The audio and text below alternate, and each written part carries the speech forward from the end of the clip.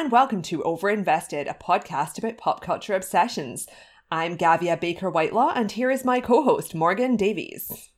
Hello. So this week we watched Mank, the new Netflix movie from director David Fincher, the filmmaker behind Fight Club, Zodiac, and The Social Network. It's a black and white 1930s drama about Herman J. Mankiewicz, the co-writer of Citizen Kane. And despite widespread critical praise, we really did not like this movie. Morgan knows a lot about the real Mankiewicz, so we're going to dig into where this film went wrong. Welcome, and this is very much an episode where you do not need to have watched the film to appreciate the episode, and in fact, we'd recommend not watching the film. Yeah, I mean, I initially gave this a rather negatively toned, but also technically 3.5-star review, and as soon as that was published, I already started getting buyer's remorse, being like, wasn't actually that good. It was definitely not as good as that said. I think I was slightly bamboozled by the buzz, even though I clearly liked it a lot less than most critics. But once Morgan started giving me more information on what this film got wrong, factually speaking, oh boy, a lot of concerning historical and indeed ethical choices were made in this film. But yeah, should we go into the background a bit of what Mank is and how it took millions of years to get made? Yes, there's a lot of background to go into.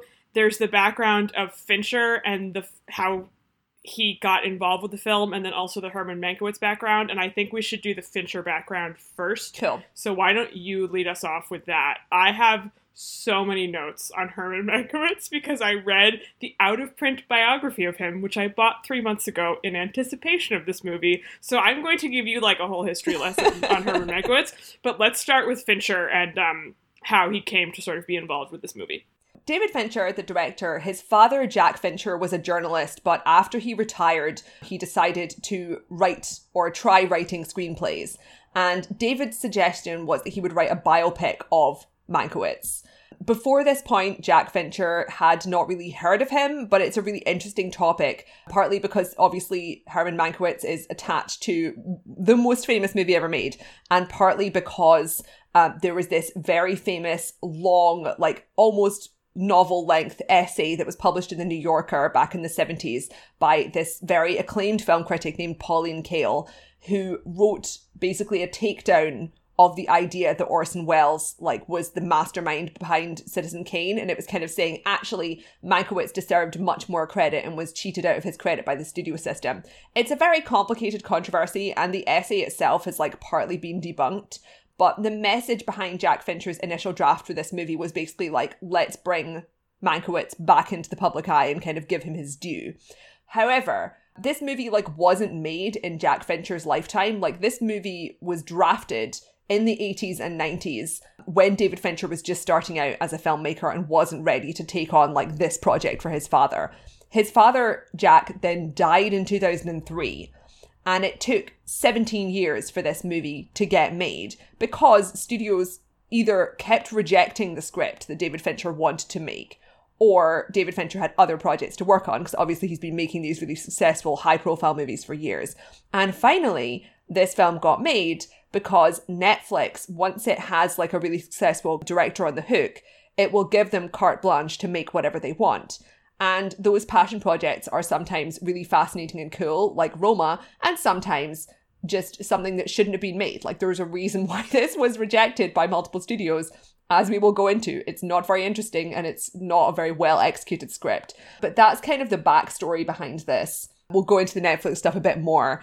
It's basically kind of a passion project for David Fincher that also is kind of tying into his very close, creative and personal relationship with his father, and he's making this film in honor of his father, and the full screenwriting credit goes to Jack Fincher, so the rewrites after his death cannot have been very extensive. I would love to know what the rewrites looked like, because it is public knowledge that it was polished. Eric Roth, who wrote Forrest Gump and Munich and a bunch of other stuff, he's a legendary screenwriter, and David Fincher both did work on the screenplay, and Eric Roth has talked about this. Normally script polishes are not about it. Public knowledge. Yeah.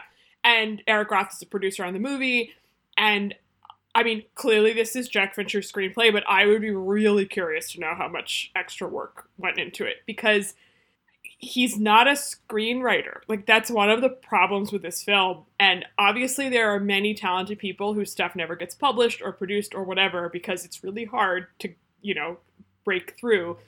But my main reaction to this movie early on, aside from the fact that I couldn't make out what was happening in the frame, which we'll also talk about, was that the writing is really bad. And obviously this guy was a writer, he was a journalist. I don't know any details about his career, but it's a totally different skill to write a screenplay than to write journalism. And like the way the scenes are structured in this movie are like not how scenes work. Like things just kind of happen, and then it kind of just bleeds into the next scene, and there's no dramatic tension at all. And it's just not good. And if this had not been written by David Fincher's father, this would not exist. Like, there's just no way. And obviously there's a danger of like psychoanalyzing too much, but in all of the interviews about this movie, he just talks about his dad so much. I mean, this is why this movie exists. And the fact that Jack Fincher gets the sole credit, I would suspect is more about that than about, the fact that he's the only real writer. Like, I suspect Eric Roth did actually a fair amount of work on the screenplay, and like David Fincher didn't want his name on there because of the emotional reasons. I'm totally speculating, but that would just be my suspicion. And like, Eric Roth doesn't fucking need his name on another movie. Like, it doesn't matter.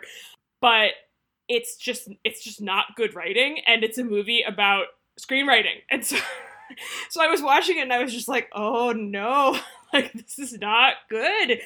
And I just found it boring. Like, I just found it completely boring. And I think the writing is the main problem with that, right? Like, there are lots of other issues with it, which we will discuss. But on a base level, like, I don't like The Social Network either, which we've talked about in another episode. But, like, that movie is entertaining, right? Like, well, it's an Aaron Sorkin script. Like, basically, David Fincher isn't a writer. Like, he is one of the big name directors who doesn't write his own movies. Like, he always works with a screenwriter. And so here, people are really praising all of the kind of technical elements and the acting. But like, as Morgan said, like, structurally, it doesn't really work. Emotionally, it didn't really engage me at all. And the thing here, right, is like, the whole point is that Mankiewicz was this incredible wit. Like, he was this guy who, he had a lot of troubles in his life. The movie really doesn't go into his backstory at all, which I think was a mistake. A lot of the time, I actually prefer biopic dramas that just focus on one area. But here, it was like, he had so many interesting things happening in other elements of his life that this was actually one of the less interesting things, even though it's attached to this big story in the form of Citizen Kane. But there's like so many quips in the script because he was this sort of Oscar Wilde figure. But like, the quips don't work because none of the dialogue flows well, right? And partly it's like aping this kind of 1930s, 40s screwball dialogue. But it doesn't work because it's not fun, right? Like, when you watch one of these films from the 30s and 40s, first of all, those actors, they're used to speaking that way. It's just like the way that those films were. So it's natural to them. And also just the dialogue is better. So in this, there's a lot of scenes where people are sort of describing themselves or each other. Like, the first half hour of this movie was I spent 25 minutes to half an hour watching dozens of men introduce themselves, which is like one of my least favorite things about biopics, when it's just a bunch of men introducing themselves and explaining who they are, but like in a witty way. And then like explaining their thematic relevance to the story, which is not good. And there's loads of scenes where someone will like deliver a pithy epithet and then like walk out of a door. So... Well, most of the dialogue in this movie, not all, but most, is expository. Like, there is so much explaining of things. And I've heard, like, the reaction to this film definitely has been mixed. Like, I've seen some other people who really, really did not like it, and then some people who are kind of in the middle, and then some people who loved it. But I've seen a lot of people who are kind of being like, it's like a screwball. And my reaction to that is like, have you seen those old screwballs? And I know some of these people have, like, but Veronica it's Mars really... is more like an actual screwball. Like, the dialogue in Veronica Mars or Gilmore Girls functions more like a screwball than this. Or any of Aaron Sorkin's stuff. Or anything by Aaron Sorkin. Right? This is not, it's not fast. Most of it I didn't laugh at anything in this movie. I didn't find it particularly funny. But a lot of that is that, like, they're just explaining things to each other as opposed to having, like, repartee. And having read that biography of him, like, this was a really, really funny person. There's a great quote from Ben Hecht, who was a legendary screenwriter and playwright at the time. He wrote The Front Page, which His Girl Friday was based on, or co-wrote it, I can't remember. And in the book, he says, most of Mankey's utterances, including his deepest philosophic ones, stirred laughter. Even his enemies laughed. He could puncture egos, draw blood from pretenses, and his victims, with souls abashed, still sat and laughed. The swiftness of his thoughts was by itself a sort of comedy. Never have I known a man with so quick an eye and ear and tongue for the strut of fools. And, like, that guy is not in this movie. That sounds like, amazing. Like, yeah, that is not what I got from Gary Oldman. But it's not even what the film was, like, intending to do. No. Like, the film isn't even trying and failing. It's just, like, it's just kind of downbeat. Yes. And I think part of the problem with the script also is that it does this thing where the framing device is Mankiewicz in the desert in 1940 writing Citizen Kane, and then it goes back not just to 1934, but also to, like, 1930 and 1931, and it, like, scrambles itself around in a way that I found quite confusing, even knowing all this history. But I remember thinking, like, if you didn't know about all this stuff already, you would just be like, what the fuck is going on? But the movie is also technically impenetrable, I think. I mean, I feel like we should just talk about this now before we even get into the Mankiewicz stuff, because it's the big thing. Most of the reactions to this film that I've seen, even the people who are skeptical about it, are like, well, but obviously it's a technical masterpiece. And, like...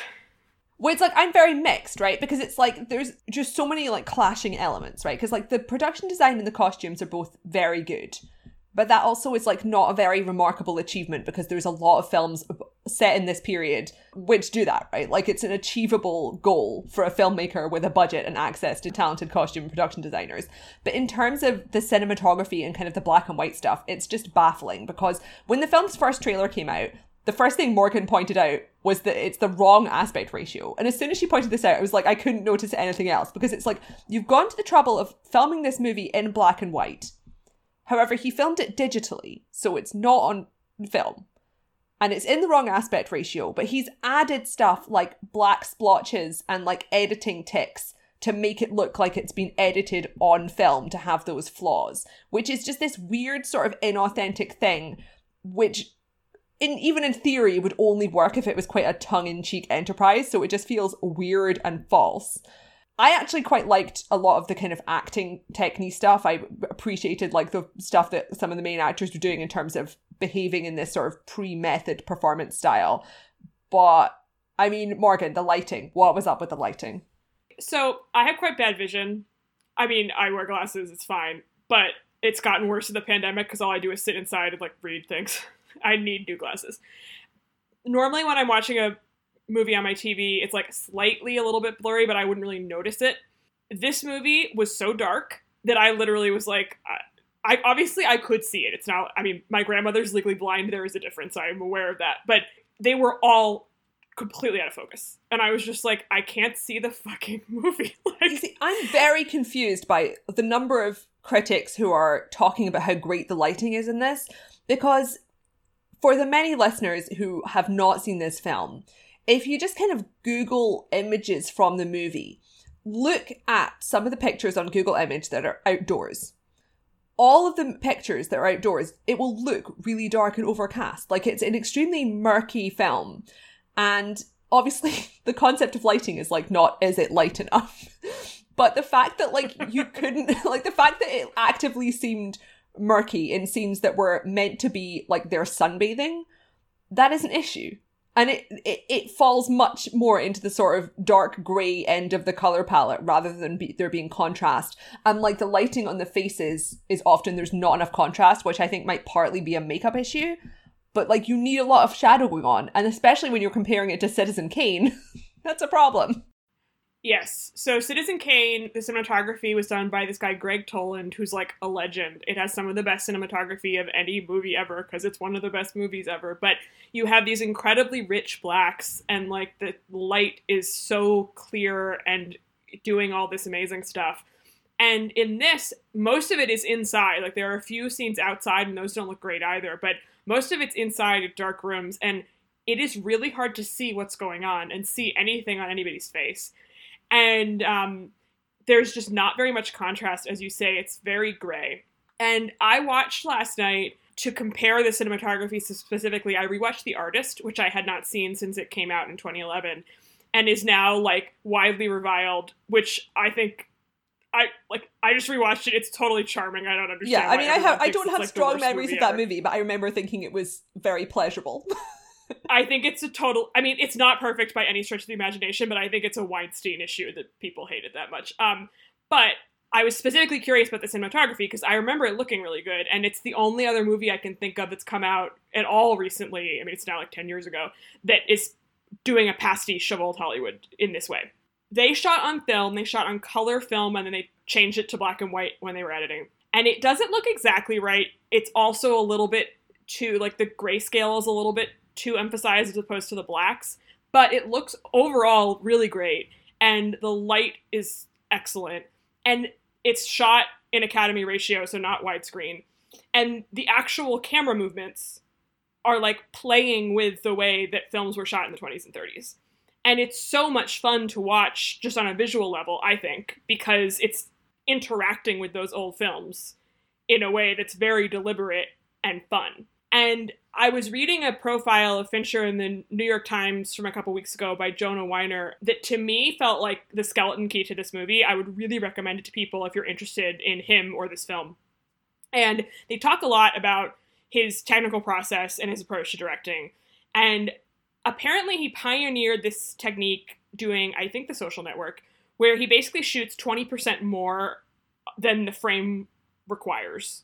And then he edits it down after the fact and like balances it so perfectly that there's like no camera jittering at all because he's like so obsessive there can't be any one of the most famous things about Fincher is that he like will routinely do like 50 to 100 takes of a single scene, which drives some actors just to distraction. So yes, there's a great quote in this article that I have here about Steven Soderbergh being in the editing room with him on the film Panic Room, which was pre-digital. But Soderbergh says, he's describing the scene, he says, David has a laser pointer out and he was circling this one section of a wall in the upper part of the frame saying, "That's a quarter of a stop too bright. I had to leave the room. I had to go outside and take some deep breaths because I thought, oh my God, to see like that all the time, everywhere, I wouldn't be able to do it." And Soderbergh is a very technically minded director. I mean, he's an innovator in digital, photography. And even he is like, Jesus Christ. But also Steven Soderbergh is like famous for making a movie in 10 minutes. So, Yes. So Fincher shoots sort of too much of the frame and then he balances it out. And they're also talking about how basically since, I think, Girl with the Dragon Tattoo, which he did after The Social Network, although maybe he started with The Social Network, whenever he's moving the camera now, it basically moves with the actors as they are moving. So it like pans with them, but he doesn't really do extra movements. So if you think about the way the camera moves in Gone Girl, and like as soon as they said this, I was like, oh yeah, that's totally right. The camera will move along with Ben Affleck or Rosamund Pike, but it's not like doing other crazy stuff. It's very, very smooth. There's no handheld shots, lots of just like, still camera shots. And I love Gone Girl. We both love Gone Girl. I don't think we've ever done an episode on it, but I'm sure we've discussed it in some capacity before. But I think if there's any problem with that movie, it's that the direction is almost like too controlled, which kind of works for that film because the movie is so cold. Like, Gone Girl is a very cold story. But I think he's just gotten to a point where, like, it's too much the computer kind of controlling the image. And in Mank, he's using the same techniques, but that's not how movies were shot in 1941 or 1934. Like that, none of what I just described. You'd physically run out of like film. You'd be like, well, we've got like enough film to do 3 takes, and then we're fucking out. Yeah, I mean, they shot movies in like a month less. So you think about how many movies Cary Grant was making like every year. I mean, they just went and went and went and went. And these directors, like the great directors of that era, like George Cukor and Preston Sturges and Howard Hawks, like they made so many movies because it was just a faster process. And I think what works about The Artist that does not work about Mank, and like Michel Hazanavicius, who's the director of The Artist, is a less accomplished director than David Fincher, obviously. But, like, he'll just kind of do whatever the movie requires for that movie, right? Like, he did James Bond pastiches with Jean Dujardin. Also, he just made an animated movie. Like, he'll just change it up. Whereas Fincher, I think, is like, I'm doing this. It's my style. It's the only thing that I can do. And it does not work for this setting. But then he grafts onto it the, like, weird cigarette burn things in the corner, the fact that it's in black and white, the fact that it's all recorded in mono sound, which I wasn't really consciously thinking about it, but I think in retrospect, I think it diminished my experience of the movie because I was straining a little bit to hear it. And if you had any kind of hearing loss, which my mother has pretty severe hearing loss, you would just be like, well, I got no fucking idea what any of these people are saying. And I can't really remember any of the dialogue. And I think part of that is that I was just like, what? And so why do any of that if you're still going to be shooting on digital? And it looks digital. It does not approximate film at all. Like, I don't understand. I do not understand. Yeah, it was like a weird mix. Also, just as a note on the sound thing, like, I just remembered one element of this that might explain it, which is that they filmed a lot of it outdoors. And it was filmed in LA. And there's this interview we'll link to in the show notes, which is kind of Fincher going into a lot of the technical elements. It's in Vulture. But he kind of says, we were planning on, like, basically looping it. We were planning on recording a lot more audio after the fact and kind of putting it in there. But then they were like, oh, we don't need to do this. And I'm like, well, maybe you didn't need to do it. Or maybe, as he describes, it was very difficult to record an entire film's worth of audio because everyone had to come into the studio during the middle of the pandemic. So they had to, like, spray down the studio at every half hour. And Amanda Seyfried did her audio, like, from her house in upstate New York. So, like, it sounds like maybe there might have been technical issues that prevented them from doing as much audio re-recording as they planned. I mean, they also say in the New York Times piece that they re-recorded the final mix in a theater to give it even more of an old theater sound feel. So I think this was his vision for how it was going to sound. I don't really, like, the whole mono sound thing to me, I mean, I can imagine in another film being like, oh, that's interesting, but, like, I just didn't notice it, like, at all, and I don't really understand the point. Like, just because, like, there were so many different clashing elements of, like, modern and historical in ways that didn't really make sense. Like the fact that, like, it basically, in terms of the camera work, like Morgan said, it's more or less normal Fincher. Like, he's not using as much pastiche stuff there as he does elsewhere. But in terms of the kind of physical performances and the way the characters were emoting, most of the main actors were very much kind of leaning into the idea of it being 1940s acting. It's weird. It was strange. Well, and you can totally make a film about this time period and not have it be a pastiche, right? Like, no, that's fine. No. It's totally fine. But he, like, does it halfway. Yeah. But he clearly just can't quite get past himself to totally commit to it. And then you have this weird thing where it's just not totally there. I just thought it looked visually, just really looked awful. There are always going to be a couple movies a year where, like, everyone else is like, this is great. And you just think, what did I watch? Like, I don't understand this reaction. But specifically for this, people being like, God, the cinematography is amazing. I was like, what is happening? Well, so, like, I got my screener really late. So, like, there were loads of film people were kind of talking about this online weeks and weeks before the film came out. When there's, like, a critical consensus that comes out months in advance, like last year there was with Joker to a much greater extent. It always means there's going to be, like, backlash and, like, people arguing and stuff once the film is actually available to the public. And I basically got to see this movie, like, 2 days before release date, which is functionally the same.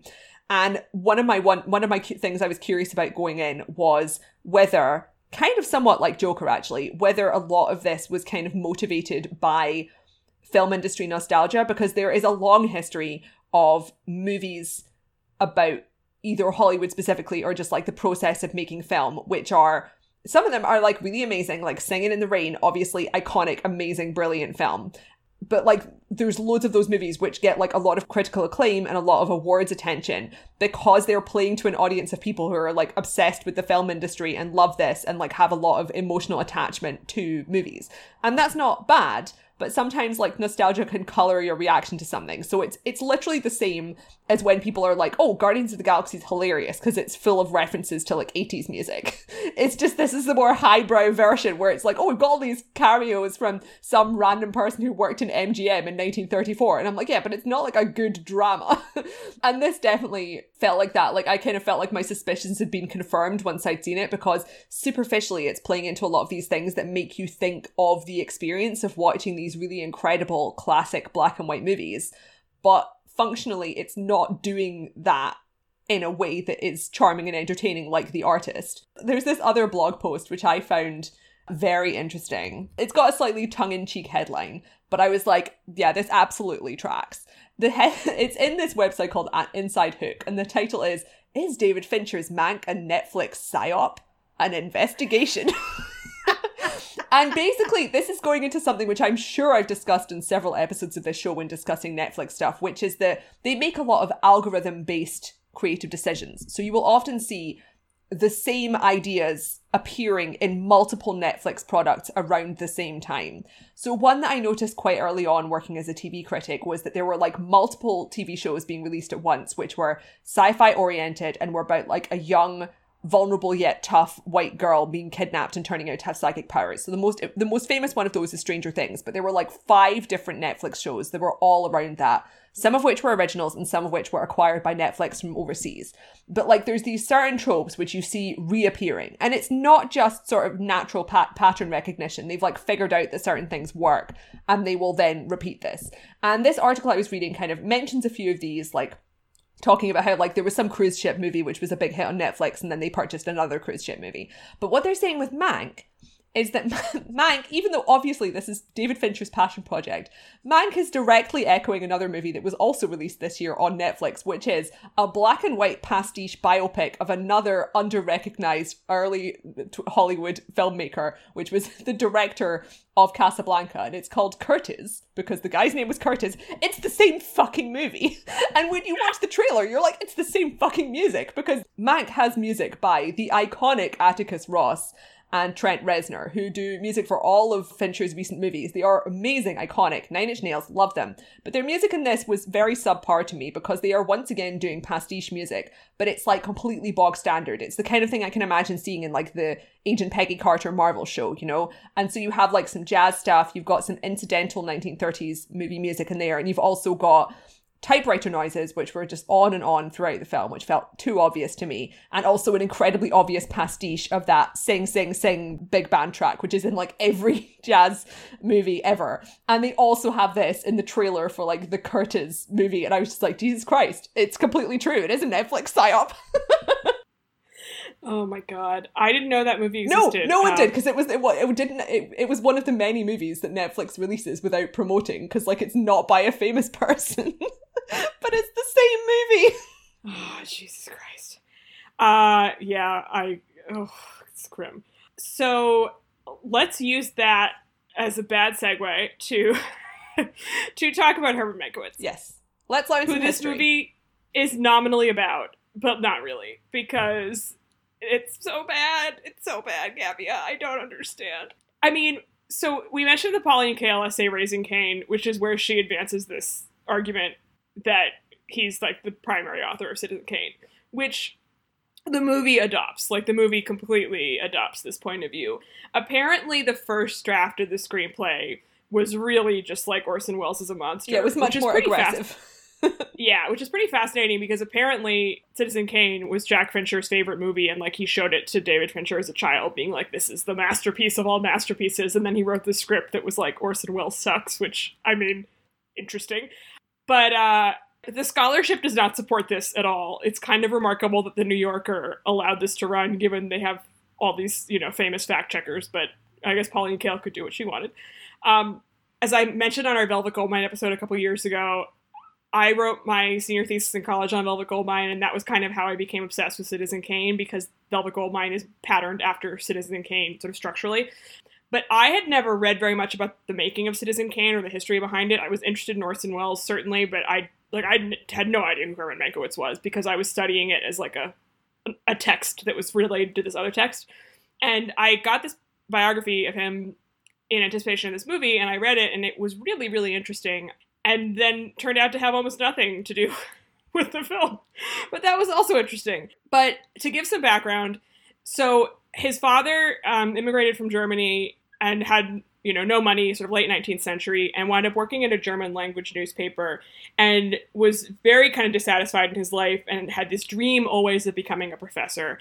And when Herman was young, Herman was born in 1897, and he grew up in Wilkes-Barre, Pennsylvania, and his father wound up actually working as a teacher in that town when he was a boy. And the sort of grand sort of psychological struggle of his life, as it is for so many people, was with his father. Like, he just really had difficulties with him. His father was very demanding and was never satisfied.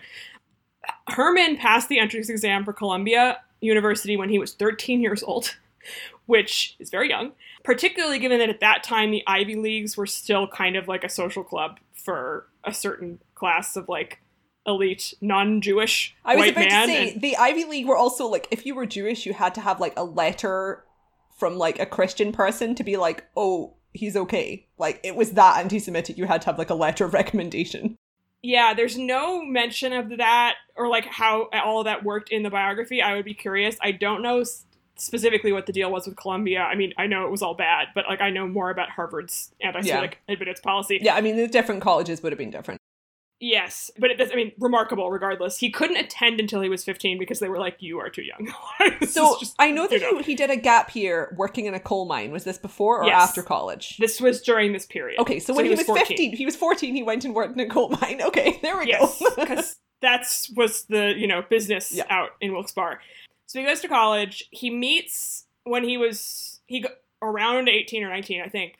This woman, Sarah Aronson, who was his wife, who appears in the film. And it sounds like it really was just like they just immediately were madly in love with each other. She was also quite brilliant. She had not been allowed to go to college because her father needed help with the family business, and Herman always kind of resented him for that because he thought that she should have been allowed to go to college. An interesting dynamic not explored in the movie. And her family, they're both Jewish. His family was not practicing, like he was not religious at all. Judaism was not important to his life until he married her because her family was very religious. Oh my god, that's so weird. And one of the many things in the movie that's inaccurate then is the fact that she angrily is like, when they're having an argument, points out that she like raised their children kosher for him, and it's like, so that wasn't even him? That was her? No. Oh. I have so many complaints about the female characters in this movie. We will get into that once Morgan's finished her educational talk. Yeah.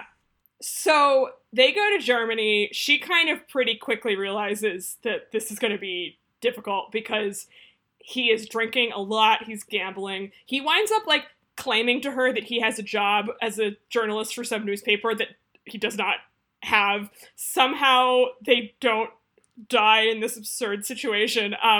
And she gets pregnant. They go back to New York, and he winds up writing theater coverage for the Times and the New Yorker, basically like as the New Yorker is first coming into being, and becomes a fixture at the Algonquin Round Table, which was this sort of set of theater and literary luminaries in New York, including Dorothy Parker and Ben Hecht and a bunch of people who are not really known today, but who were like the famous wits of New York at this time.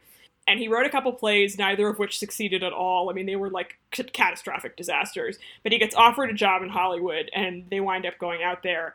And basically for his entire life, he would talk about like when he was going to go back to New York. Like he had this idea that he was going to go back, and that was where he would be his sort of real literary self, and he would produce real work out there, and the Hollywood stuff he didn't take seriously. I just love that that's just still happening now. Yep.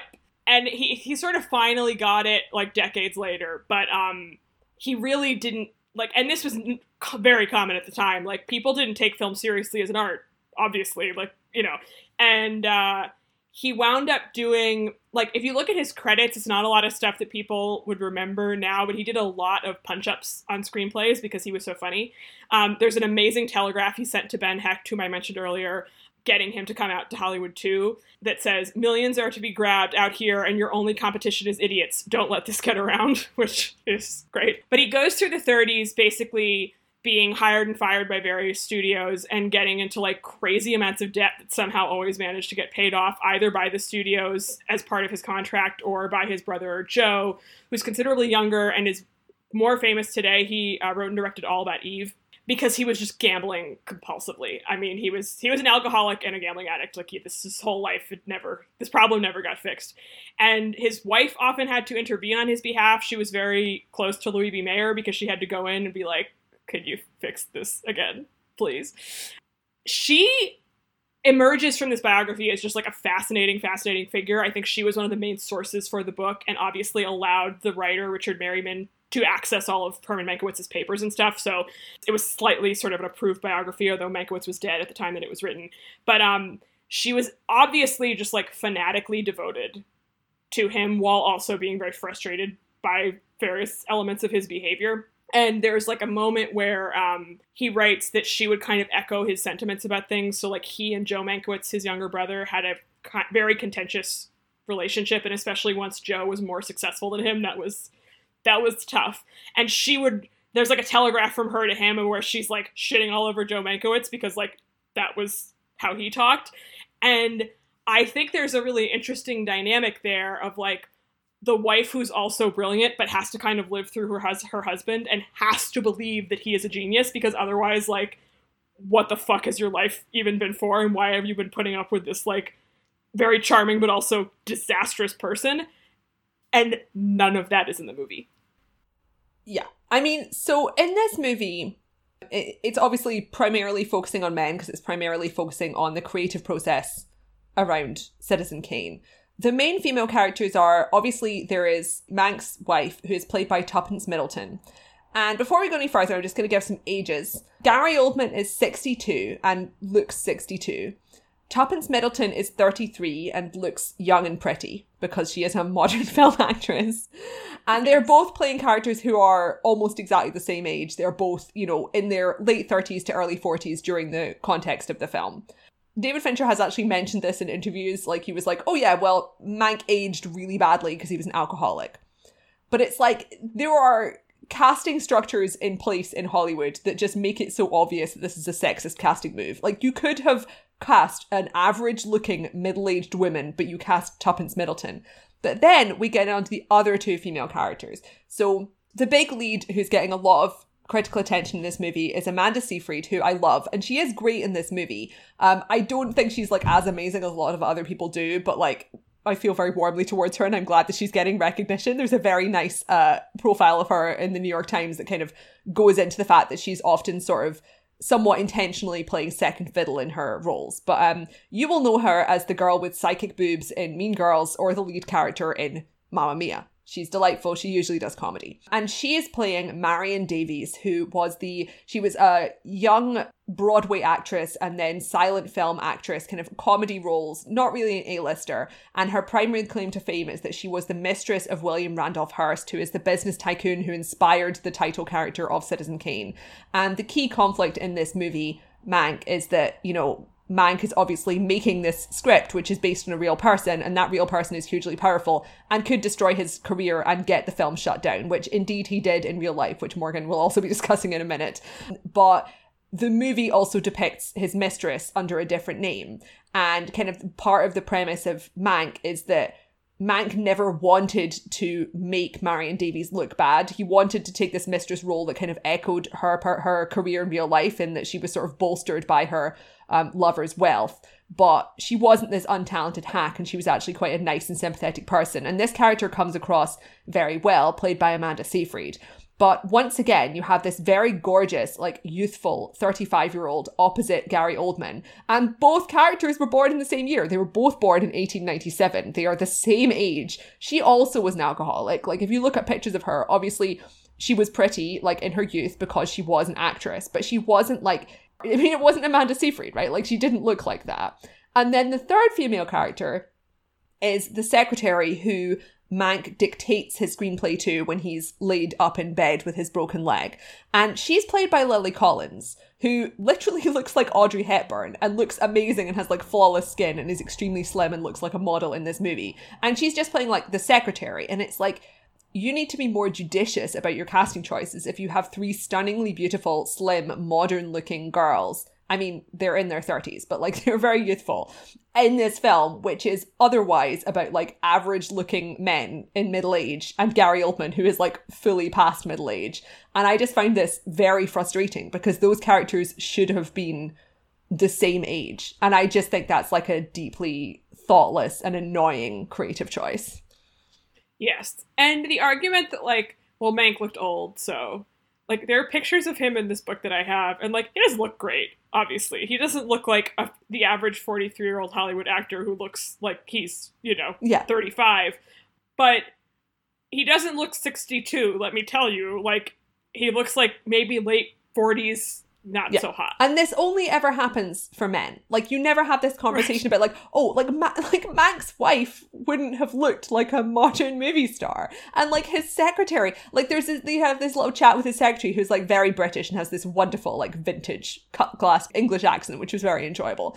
But he's like talking about like kind of saying how Lily Collins is this sort of like goody two-shoes figure. And it's like, if someone who looked like Lily Collins walked into your house in like 1934, you'd be like, what the fuck is going on? Because she looks literally like she ought to be starring in one of the movies. Well, also, Sarah Mankiewicz, his wife, was actually very beautiful. Like, there are pictures of her in the book, and she's gorgeous. But she was aging at a normal rate because she was a human woman. So by the time she was 43, she was a 43-year-old woman. So they could have cast... I mean, obviously, this is a part of the problem with Hollywood, actually, is that they all get so much fucking Botox. But, like, anyone who was not 33. I mean, just older, please. A stage actor. Just cast a stage actor. Yes. And they have cast 2 actors for that couple who are not Jewish, which aggravates me since that's such a sort of crucial part of this story. Gary Oldman also has a history of making anti-Semitic remarks, which I do not like. Yeah, which I did not know about when I was writing my review, because oh boy, would I have dropped that one in. Like, what the fuck? Yeah, Ugh. I mean, this was like decades ago. Maybe he has reformed, but like no, like he really defended relevant. Mel Gibson relatively recently. Well, then there you go. Because I googled this once you mentioned it, I was like, what the fuck? So I was like, oh, okay, he defended Mel Gibson. I mean, he then apologized, but it's like defending Mel Gibson isn't one of those things you just like slips out, you know? Yeah, I mean, he's famously a nightmare person. He was blacklisted from Hollywood in the 90s. Like he's lots of shit has come out of that man's mouth. So the combination of that and the fact that he's too old, and he's not good in this movie, I don't think. Like, I don't find him very convincing, although I also think the script is bad, as we've said, so I think it's not necessarily like his fault, really. The desperation to be like, well, he just has to do it. It just has to be him. It's like, it doesn't. You can find, there's really? Like, there's a lot of men to go around. I mean, the thing is, right, like when watching it, I was like, I did actually feel like his performance, it was like the only performance in the movie that held any kind of emotional authenticity for me, you know? Because like it's a very shallowly written film in general. Obviously, I liked Amanda Seyfried, but it's quite a minor role. And it's just very obvious in terms of what they're trying to do. And the thing that I enjoyed about Gary Oldman's performance, which once again would very much have been overshadowed. I was aware that he was an anti-Semite beforehand. But I was going into it being like, well, the kind of the typical biopic is like, you've got this tormented genius role, which in this case is like him struggling with alcoholism while working on this big project and probably treating people like crap.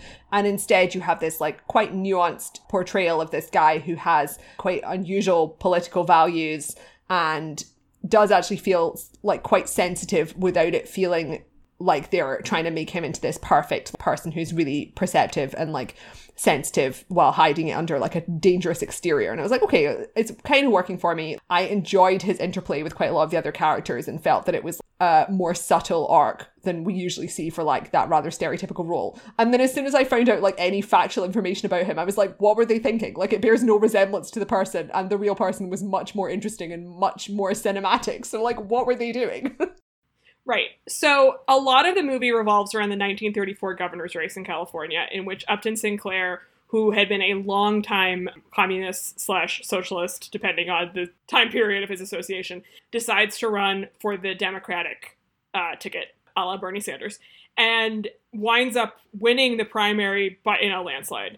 And then the sort of Republican establishment, who had been in charge of the California legislature since like the late 19th century, are like, oh, we cannot have this. Like, this is not going to work. And they wind up, historically and then also in the movie, enlisting the people at MGM to make these sort of fake newsreels advocating for the other guy whose name I can't remember and against Sinclair. And he lost the election, needless to say, or else California would have been like collectivized like the Soviet Union, and we would have had a very different 20th century American history. But they insert Herman Mankiewicz into this drama, which is fake. That didn't happen. I found the whole story of that governor's race, which I didn't know anything about, quite interesting. I Googled it afterwards, and reading about that was intriguing. Thanks to this movie for educating me on that point, I guess. But Herman Mankiewicz was a fanatical anti-communist. He's presented in this movie as a socialist. That is not correct. I'm going off of this one biography, but it seems to be the agreement of everyone that I've read. That's just false. No. There is a conversation in the movie that seems to be taken pretty much verbatim from the book that I read, where he's arguing with Joe Mankiewicz about the Screenwriters Guild, which was formed in 1934 as a reaction to all of the studios cutting their employees' pay by half, and the writers sort of realized that they didn't have any sort of worker power, and they unionized. It's a very complicated story. The studios tried to sort of create their own unions. I mean, it's like, if you actually read the history of this stuff, all the unionization stuff in the 30s is really, really complex because of all these different sort of groups trying to get power. Mankiewicz was basically like, well, they're going to reduce our salaries, and I don't want that. And Joe in the movie, I think Joe is the person who's having this conversation with him in real life too, is like, well, but it's not for you, it's for people who aren't making any money. And he's like, well, I don't know any of those people, so whatever. And I think that there's been some talk amongst dissenters about this movie online describing him as like a totally conservative person, which obviously that little anecdote is quite conservative. But my impression from the book is more that he was just someone who didn't really have a coherent political ideology, which is most people. Most people don't have a sort of clearly thought out set of principles. So he was fanatically anti-communist, as I said, but he also was pretty early on in the 30s recognized that the Nazis were a huge problem and wrote a screenplay to that effect, which none of the studios would touch. He got blacklisted by Goebbels in Germany, they wouldn't show any films with his name on the credits. And he wound up sponsoring hundreds of refugees from Germany, which they mentioned in a very hackneyed way in the that movie. Was the movie. When that scene happened in the movie, I was like, oh, okay. Because they have this nurse tell the secretary all about how he heroically saved everyone in her village. And I'm like, this definitely sounds like it happened, because they wouldn't just drop it in. But it's fully just mentioned, so it's so they can make this women be more supportive of his tormented genius and allow him to drink while he's finishing the screenplay. And I was like, this feels tacky. Yeah, that was one of the worst scenes in the film, I thought. But he did do that.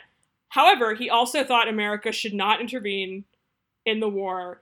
And there's a horrible quote that I didn't bother finding when I was going through the book again this morning about how he was like, well, I mean, the Nazis kind of have a point, the Jews have too much power in Germany, so not that he's advocating the extermination of Jewish people, but it was pretty appalling. And he clearly had a lot of self-loathing about his own Jewishness. There are many quotes in this book that are, if a non-Jewish person were saying them, you would be like, oh, Jesus Christ. And instead you're like, oh, no, this is just very uncomfortable. This was obviously a just source of serious angst for him throughout his life, that this was part of his identity. And he was adamantly opposed to the creation of Israel from the get-go, because he was like, well, this is going to displace people and there's going to cause a war and it's going to be a problem, which completely correct. But also you get the sense that it's partially due to him just having this self-loathing Jewish thing going on. And on his deathbed, he told whoever was in charge that he didn't want people to send flowers to the funeral. He wanted them to send money to have trees planted in the Arab sections of, Palestine, or whatever the name was for that area at this point when he died. So there's just a lot going on. there's a lot happening with this person. And also, when you combine that with the history of, like, the Hearst controversy, because it was like, in real life, when William Randolph Hearst was trying to get Citizen Kane shut down for, you know, depicting him in a very clearly negative light, one of his big threats towards the studio bosses was he would target the Jewish studio bosses with propaganda, which he obviously had power to do, and is it's part of the concept of that film and also this film, Mank. And that it doesn't really come up in the movie where Hearst is played by Charles Dance. And also they have these kind of party scenes with Hearst and with various studio bosses, particularly one of the bosses of MGM who is Jewish. And they have these scenes where it's like all of these studio executives are they're like dismissing the rise of Hitler and having these sort of posh, like, privileged dinner party conversations about how, like, it's not really a problem, let's talk about something more fun, while, you know, Mankiewicz is the sort of voice of reason and is sort of cynically being like, actually it is a problem, but like in a quip kind of way. So you've repositioned this entire political and kind of anti-Semitic balance among these people in a completely different way that just feels very weird now I know the facts that were involved. And just all of these decisions that were made feel very different to me than, like, for example, Amadeus, which is famously, like, incredibly inaccurate biopic, but, like, it's not really presenting itself as, like, a factual text as such. And even though this movie is very stylized, like, its entire premise is, like, they're correcting the historical record to let you know what really happened with Mankiewicz. And it's like, no, this is all nonsense. And a lot of the nonsense choices are quite offensive, which is kind of how I feel now about The Social Network in retrospect, except The Social Network is a really entertaining movie, even though it bears no resemblance to the reality of Mark Zuckerberg's life. Yes. I mean, this leads us to, this episode is so fucking long, but that's fine. I knew it was going to be long. I mean, this leads us to the last topic, which is the actual Citizen Kane controversy, right, and Orson Welles. I should say also that, like, Herman and Sarah Mankiewicz definitely did go to San Simeon, which was Hearst's complex. They say they went several times in the book. Like, they definitely did go, but it wasn't like they were hanging out there all the time. And he was not friends, particularly from what I gleaned from this book, with Marion Davies. Like, there were a lot of people there. Like, it was a big party. Yeah. Sarah would sit and do puzzles with her, which is a sort of poignant image, not in the movie. But the quote from the book is, Herman was sorry for Marion Davies. He felt she was not very smart and that her life with Hearst was miserable, basically, quote, dull, dull, dull. So that's not how they chose to depict that. And, like, if I were writing this, I would totally include those scenes because obviously this is the genesis of Citizen Kane, but, like, the idea that they had this intense bond and then she goes to the ranch to sort of talk to him about this movie after he's written the script, like, it's just totally nonsense. Like, it's silly. Other huge problem with this movie is that Orson Welles basically isn't in it at all. They cast Tom Burke to play him, who is 39 years old. Orson Welles was 24. Famously 24. At the time. Yes. Tom Burke does a perfectly good job. He's barely in the movie. He really didn't make an impression on me at all. I thought Tom Burke was absolutely incredible in The Souvenir, which we discussed in one of our end of year podcasts, I think last year. It's like a masterpiece of a movie. He's stunning in that. In this, it was just like, oh, well, Orson Welles here, I guess. And he was also wearing this outfit, which I actually don't know if it's ahistorical, but like there's this very distinctive Orson Welles outfit, which I think people know from later on in his life, that has like a cape and a hat and stuff. And I was like, doesn't look like how I kind of expected him to look in the 1940s, but I'll go with it. Like, sure, whatever. Yeah. So the actual process of how this screenplay was written was that Welles and Mankiewicz and this guy John Houseman, who was sort of like the secretary. I mean, that sounds like I'm sort of diminishing his role, but he was really deeply involved in this process. Had like weeks and weeks and weeks of story conferences before anything was said on paper about this movie and the ideas and how it was going to be structured and everything. And Mankiewicz had in fact been employed by Welles before this movie even was brought up to write radio scripts for his series of radio plays, which was the series that included the famous War on the Worlds one that made everyone think there was an alien invasion. Mankiewicz was not involved in that one, but that was the series. And it was branded as like Orson Welles Presents whatever, but he didn't write all of them and he had Mankiewicz write some of them. I don't really remember from the book how they got connected, but I think someone sort of suggested it and Welles kind of felt bad for him, and so he gave him this work. And this was after he had broken his leg. He was laid up, and so he just needed something to do and he didn't have any money. And So they spent all this time together sort of hashing out how this was going to work. And then Mankiewicz goes off and writes the screenplay. Wells visits him multiple times in this period. Wells claimed he had also written a first draft himself while this was going on or beforehand. That seems like it's probably not true. There's no really corresponding evidence to that effect. But it was absolutely collaborative. Everyone sort of says this.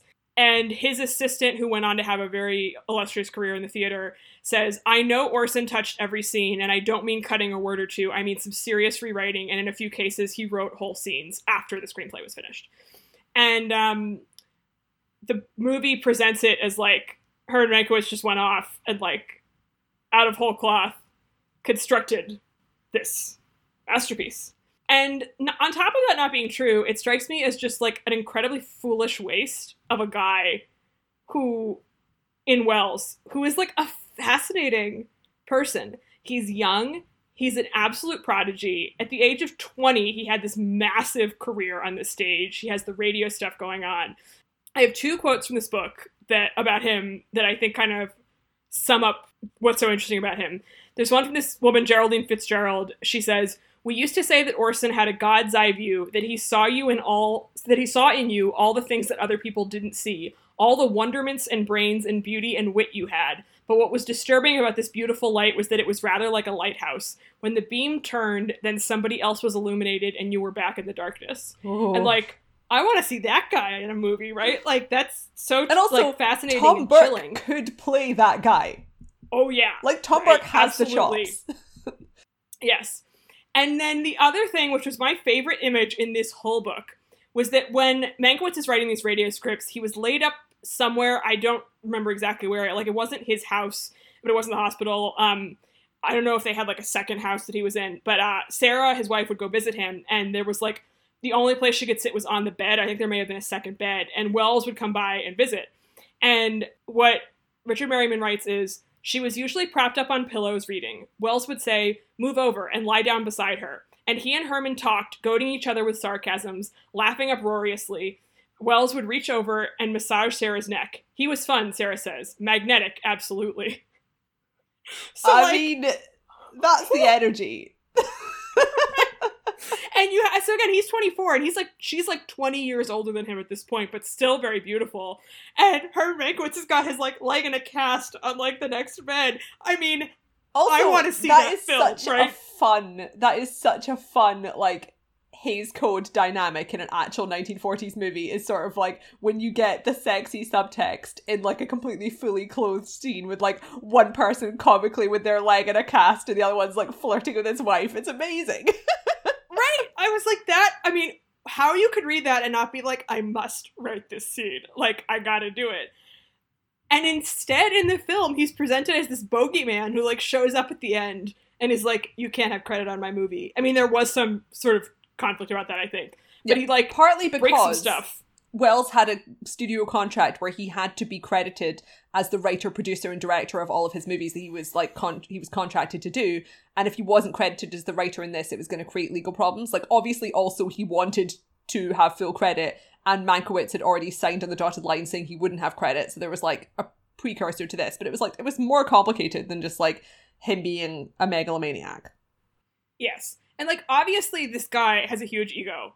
I mean, anyone with this level of like, I mean, there was a talent great and quote from accomplishment, Mankiewicz himself where he said, like, apparently there was some point where, like, he saw Orson Welles on, like, the studio backlot somewhere and pointed him out and said, "There, but for the grace of God goes God." Yes. But what was sort of fascinating to me about the quotes from Wells in this book, and clearly he talked to the author, extensively, he still sort of desperately wants credit for the screenplay and is sort of clinging to this idea that he had this other first draft, which again seems like it doesn't exist. But he's very generous to Mankiewicz about what he did with the script. Like, it's not like he's claiming that he didn't write anything at all.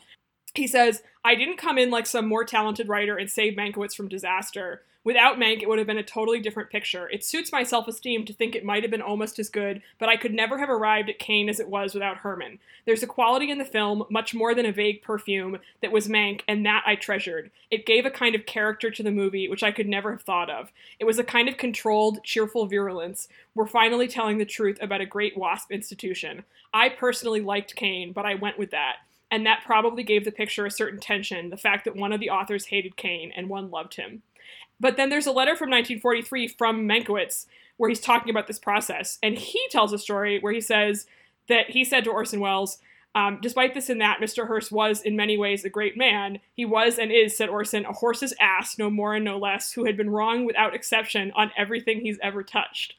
So there's what's kind of poignant about this is that, like, we know basically what happened, right? It's what we just described, this sort of collaborative process, but they both kind of remember it differently, and it's just never going to be totally reconciled. And that's really interesting. But what we do know is that the movie that was just made is not fucking what happened. Yeah, I mean, it's not accurate, but it's also like there's no ambiguity toward it. And the way they do the timelines is just confusing. Because like partway through the movie, they literally have a conversation where they're talking about how, the audiences might potentially be confused by Citizen Kane because Citizen Kane isn't told in like a traditional like narrative structure. And I was, literally while watching the movie, I was like, so I guess they're going to echo that somehow in the structure of this film, because we mean jumping between the 1930s and 1940. And then by the end, I'd forgotten that because it clearly hadn't happened. Well, I kept thinking that too. I rewatched Citizen Kane the night before I watched Mank because I've seen that movie so many times. I love it, but I hadn't seen it in quite a while. And I mean, if you're still listening to this and haven't seen Citizen Kane, we love you, thank you. But please go watch Citizen Kane because it's so good. And clearly there was, like, people did find it a little bit tricky at the time, although part of the reason it didn't make very much money was that studios would not exhibit it in their theaters because they were freaked out about the Hearst stuff. But it's just completely entertaining. Like, it's so much fun while also being really innovative and structurally sort of complicated in a way that's not hard to understand now at all. And I feel like if I had been given this task to write this, even if it would be a little bit hackneyed, the obvious thing to do is to just straightforwardly replicate the structure of Citizen Kane, like Velvet Goldmine does, right? Like, I mean, probably a smarter person would come up with a slightly more sort of like artistic way of doing it. But like, just have people telling stories about Herman Mankiewicz that kind of contradict each other. Like, seems obvious. I don't know. Velvet Goldmine is a better movie about Citizen Kane. And as I really non-jokingly remarked to you the other day, I definitely learned more about 1930s American politics from reading Captain America fanfic than from watching the alleged election sections of this movie. So, you know.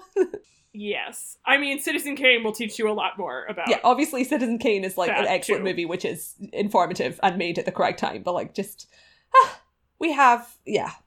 this movie was bad. Thanks for listening if you haven't watched it. And also, please share this podcast if you thought it was good. Share our knowledge, especially Morgan's. We worked so hard. And all the quotes I read out from that book, good luck to you finding them because this book is not accessible. So, I mean, maybe it's in a few libraries, but this is pretty much the place where you can access this information. So please share it around. Truly, thank you so much for listening. We prepared a lot for this episode, and it was really fun to record. So we hope you got something out of it. So next week, we will be discussing Kenneth Lonergan's Margaret, or Margaret, if you're just typing it in, it's pronounced Margaret in the film, which was a Patreon request that we are very excited to fulfill. I have seen this movie. I have not seen it since it came out. It's a really interesting case of a film that got sort of bogged down in like endless studio drama and was released many years after it was made. And there will be a lot of interesting stuff to talk about in terms of the sort of studio business. And it's a great movie also. I love interesting cast. Anna Paquin obviously in the lead role, but also Jean Reno, Alison Janney, Matthew Broderick, Mark Ruffalo, Matt Damon, Kieran Culkin. I've not seen this movie and I don't know what it's about apart from a teenager, but that is a very impressive cast. And J. Smith Cameron of Succession fame, who is married to Kenneth Lonergan, plays Anna Paquin's mom. So my main memory of this film, there's a great opera scene, which you will enjoy, but also when it came out, it was so delayed that all of the fashion was completely outdated, but it wasn't like a period piece yet. And so it was just like incredibly disorienting. Oh my God, that to delayed. watch. Wow. Okay, so 2005, and then it came out in 2000. Oh my God. Wow. Yeah. So I was like, they're wearing clothes from like when I was a freshman in high school. Like, what the fuck? Yeah, it was wild. I believe there's a director's cut available now, which will be interesting to watch. But it was a wild situation. They just would not let him do what he wanted with the cut, and it was really long, and this whole, business. We will talk more about that next week. And then we'll get into some sort of Christmas business and the year-end review stuff at the end of the year. So that is what you have to look forward to. Yeah, love a year-end review podcast. Yes, we're both, catching up. Which movies were good? Movies. Do we remember? Fortunately, we both keep diaries. Yes, obsessively keeping track of every movie that we've watched. Yeah, we will also be recording a listener mail episode for our Patreon in the coming week. So if you have questions you would like to ask us, you can find a post soliciting questions on our Patreon at patreon.com/overinvestedpodcast. Please ask us questions. We have already received many excellent questions, but we would love to hear more from you. You can also find our commentary tracks for the Lord of the Rings trilogy there, if you would like to watch those over the holidays. And Gabia, where can our listeners find you and your work online? You can find me on Twitter, and you can find my YouTube channel about costume design at Behind the Seams. And you can find me on Twitter and Letterboxd at ML Davies. The podcast is on Twitter at OverinvestedPod. Our Tumblr is OverinvestedPodcast, and our website is overinvestedpodcast.com. Thanks. Bye.